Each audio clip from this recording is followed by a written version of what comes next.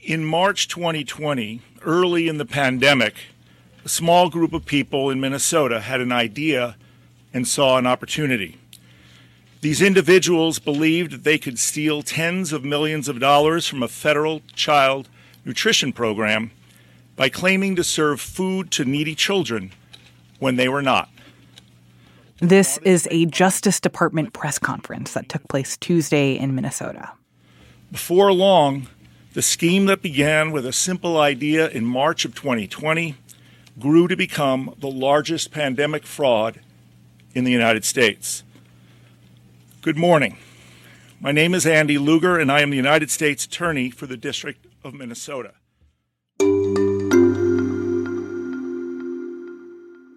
I think I was surprised, but also I wasn't surprised. I mean, in the words of the Justice Department, this was a pretty brazen theft.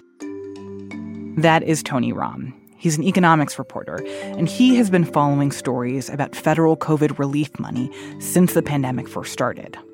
I mean, this is $250 million taken by a nonprofit and some of the individuals connected to it, according to the DOJ. But at the same time, while it may have been shocking to see the headline of the theft, it may just be the beginning of what we're going to see over the years to come as the U.S. government keeps watch over this money. Nearly $250 million stolen from a program that gave food to needy children. As one of our producers said, it is literally stealing candy from babies. And it could be just the tip of the iceberg. From the newsroom of The Washington Post, this is Post Reports. I'm Martine Powers. It's Wednesday, September 21st. Today, the fraud case that is definitely going to be turned into a Netflix series. We'll hear from Tony about some of the outrageous details of how this scheme played out and how investigators are following the money to find other cases of pandemic aid fraud.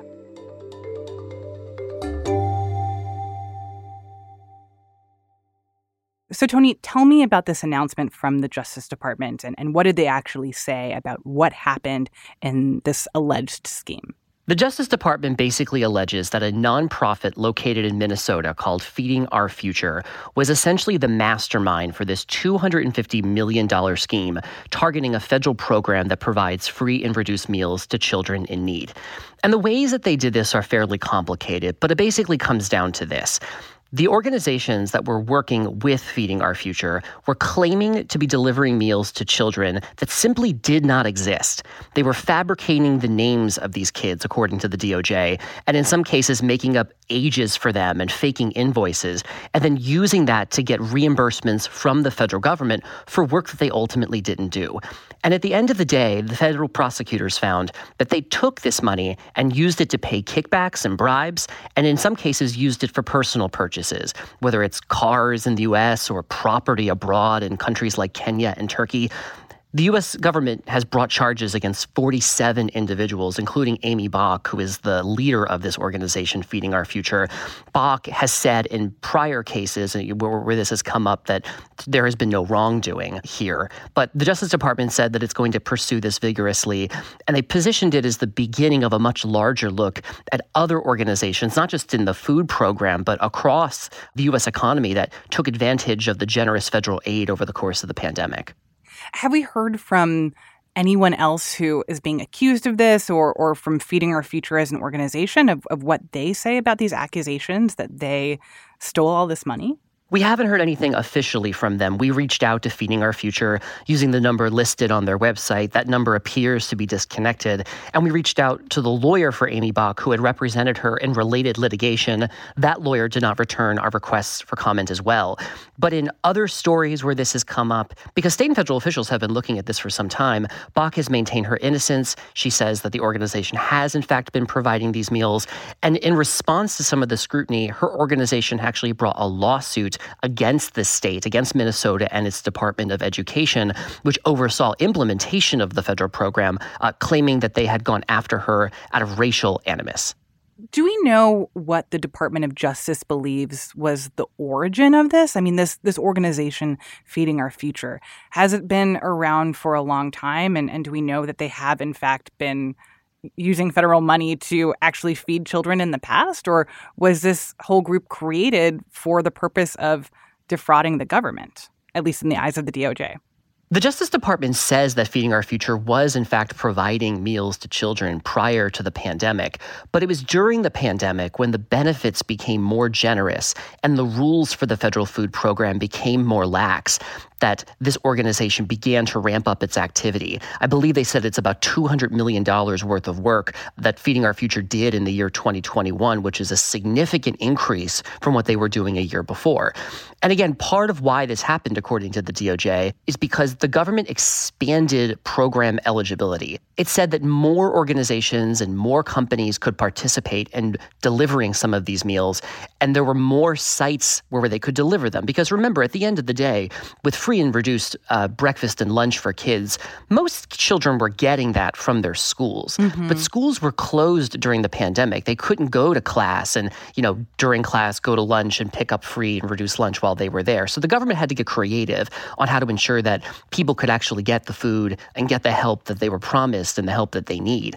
And so it was during that we saw the creation of a series of shell companies and other entities under the watch of Feeding Our Future, which sponsored them and remitted them federal payments. And ultimately, those organizations were, in many cases, creating the names of thousands of students each week that they really weren't serving at the end of the day, according to DOJ.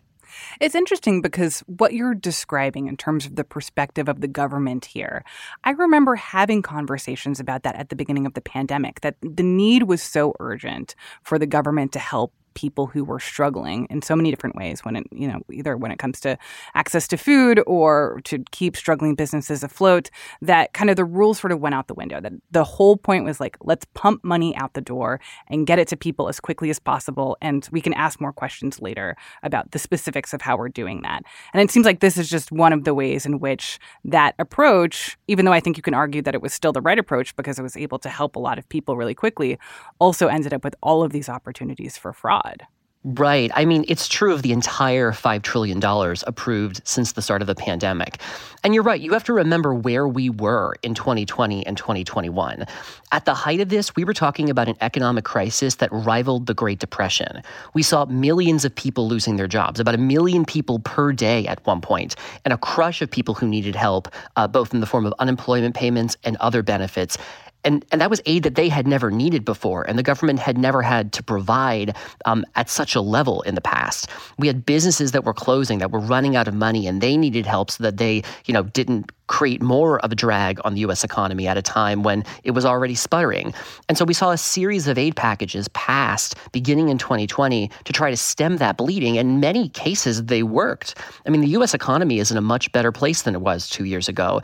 And so from that perspective, it's true that the U.S. government made great strides in reversing the harm that we saw during the pandemic. But it is always the case that when you move with haste, you sometimes don't move with precision. And so we saw a number of cases where the law was a little bit unclear, and people took advantage of that, or the aid was given out so widely that there were people who ultimately received money that they shouldn't have. This is one of the serious signature issues that we've been looking at as part of our year-long probe, the COVID money trail, where a number of programs, from the unemployed to money that were meant to help cities and states respond to the pandemic, had been used in ways that perhaps Congress didn't intend. After the break, how the people at the center of this allegedly carried out this complicated scheme. We'll be right back.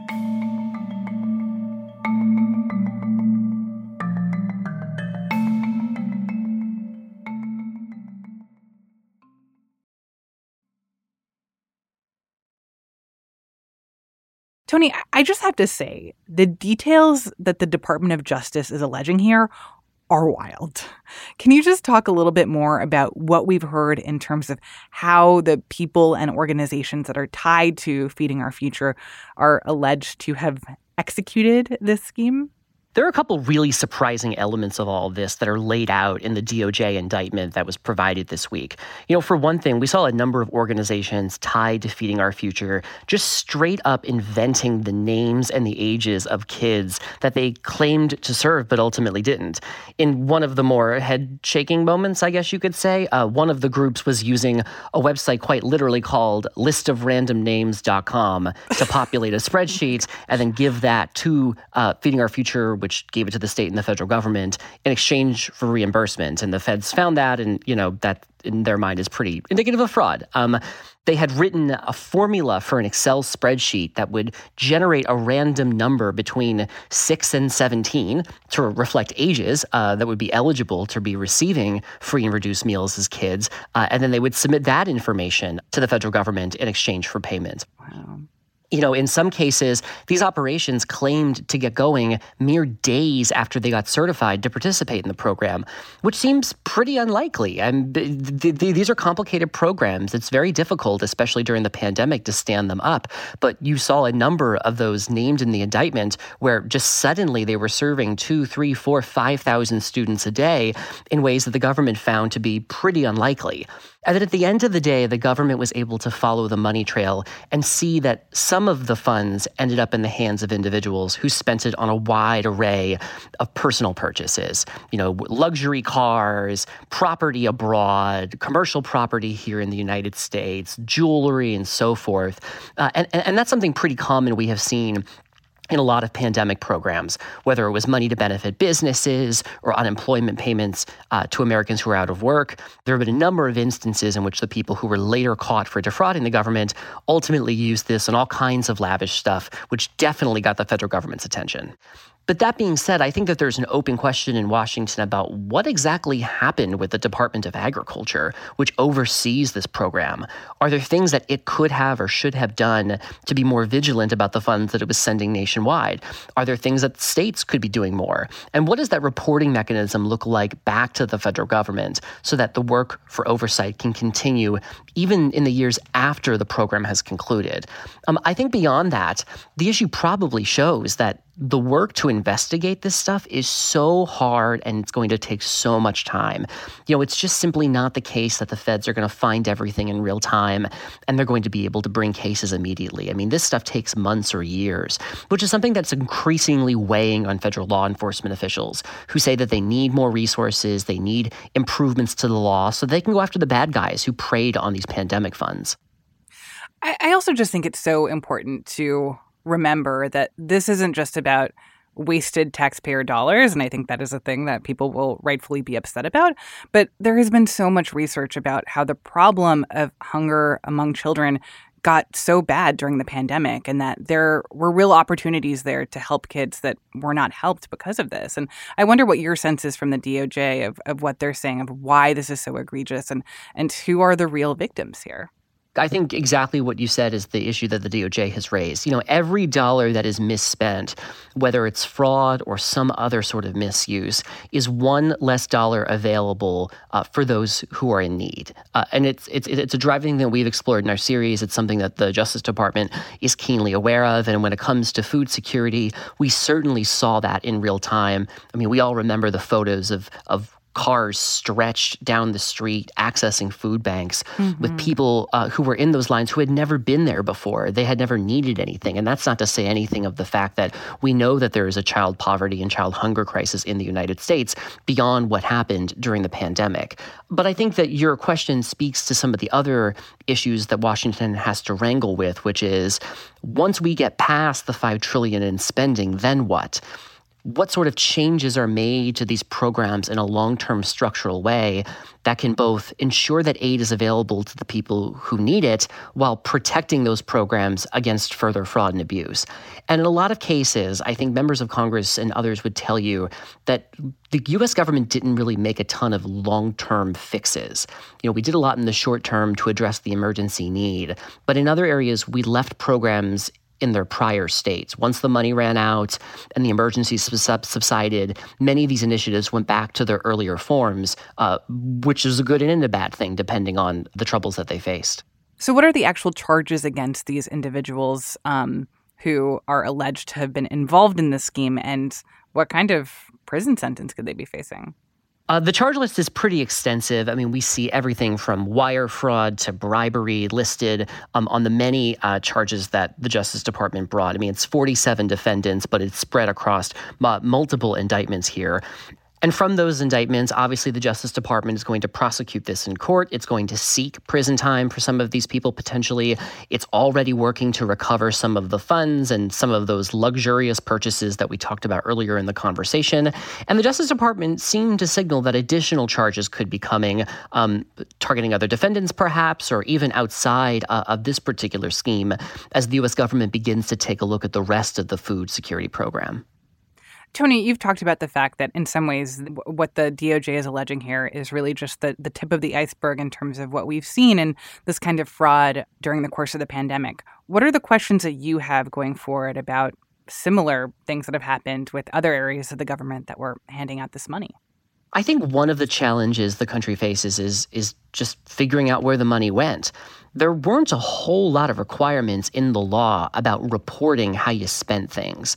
And so we have a lot of blind spots about what happened to certain funds, sometimes totaling billions of dollars, because there just wasn't a whole lot of reporting at the time. And some of this dates back to the Trump administration. This was a desire to make sure that the money got out fast and didn't overwhelm businesses and individuals and aid groups with onerous paperwork requirements. But because of that, there's a lot that we just don't know. And it now falls to the federal government to try to find some of that out. And then I think the other question here is, how much of this money is the U.S. government actually going to be able to get back? I think that the feds themselves would acknowledge to you that recovery is exceptionally hard, and it can take many, many years. A decade from now, we still might be talking about some of the stimulus fraud that we and others have uncovered over the better part of the past few months. So there's a lot of work still ahead, and this could just be the beginning of even more headlines to come. The fraud that the Justice Department identified this week is very similar to the kinds of things that we have seen over the better part of the past year in our year-long investigation called the COVID Money Trail. We set out here at the Post to try to figure out what happened to the roughly $5 trillion adopted since the start of the pandemic, to see what worked and what didn't, and whether the people who were promised help actually got that help at the end of the day. And in story after story, what we're finding is relatively similar. The money did make a difference for millions of people. It did help rescue the economy from the worst crisis since the Depression, but it also opened the door to considerable waste, fraud, and abuse. So there's a lot here to follow. We've documented it so far in about a dozen stories, and we still have more to come. Tony, thank you so much for explaining all of this. Thanks for having me. Tony Romm is a congressional economic reporter for The Post. He has been investigating the use of federal COVID relief money with our other Post colleagues. That ongoing investigation is called the COVID Money Trail, and we'll put a link to it in our show notes and at postreports.com. This story was produced by Jordan Marie Smith. That's it for Post Reports. Thanks for listening. Today's show was mixed by Sean Carter and edited by Rena Flores.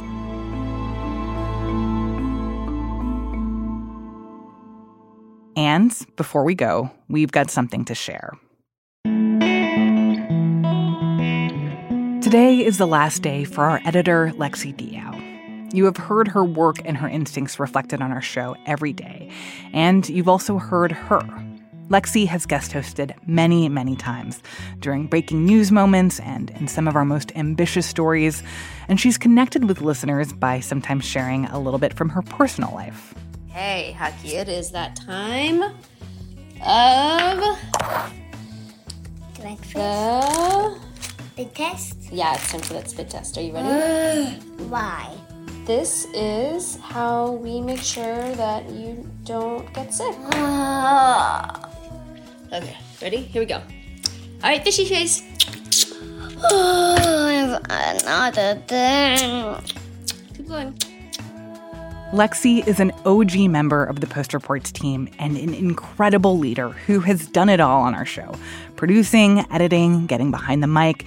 She is the epitome of calm under pressure, with an impeccable sense of the kinds of stories that resonate with listeners. Everything about Lexi has made us better, so it's bittersweet to see her move on to her next professional adventure. Lexi, we love you, we'll miss you, and thank you so much for being a huge part of our show. As you would say, Lexi, you are rad. Right on. I'm Martine Powers, and we'll be back tomorrow with more stories from the Washington Post.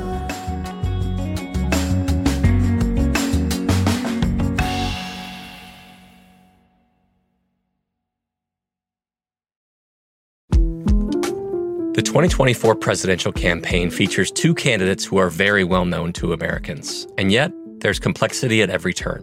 Criminal trials for one of those candidates. Young voters who are angry. The Campaign Moment podcast from the Washington Post gives you what matters. I'm Aaron Blake, and I'm covering my 10th election cycle. My colleagues and I have insights that you won't find anywhere else. So follow The Campaign Moment right now, wherever you're listening.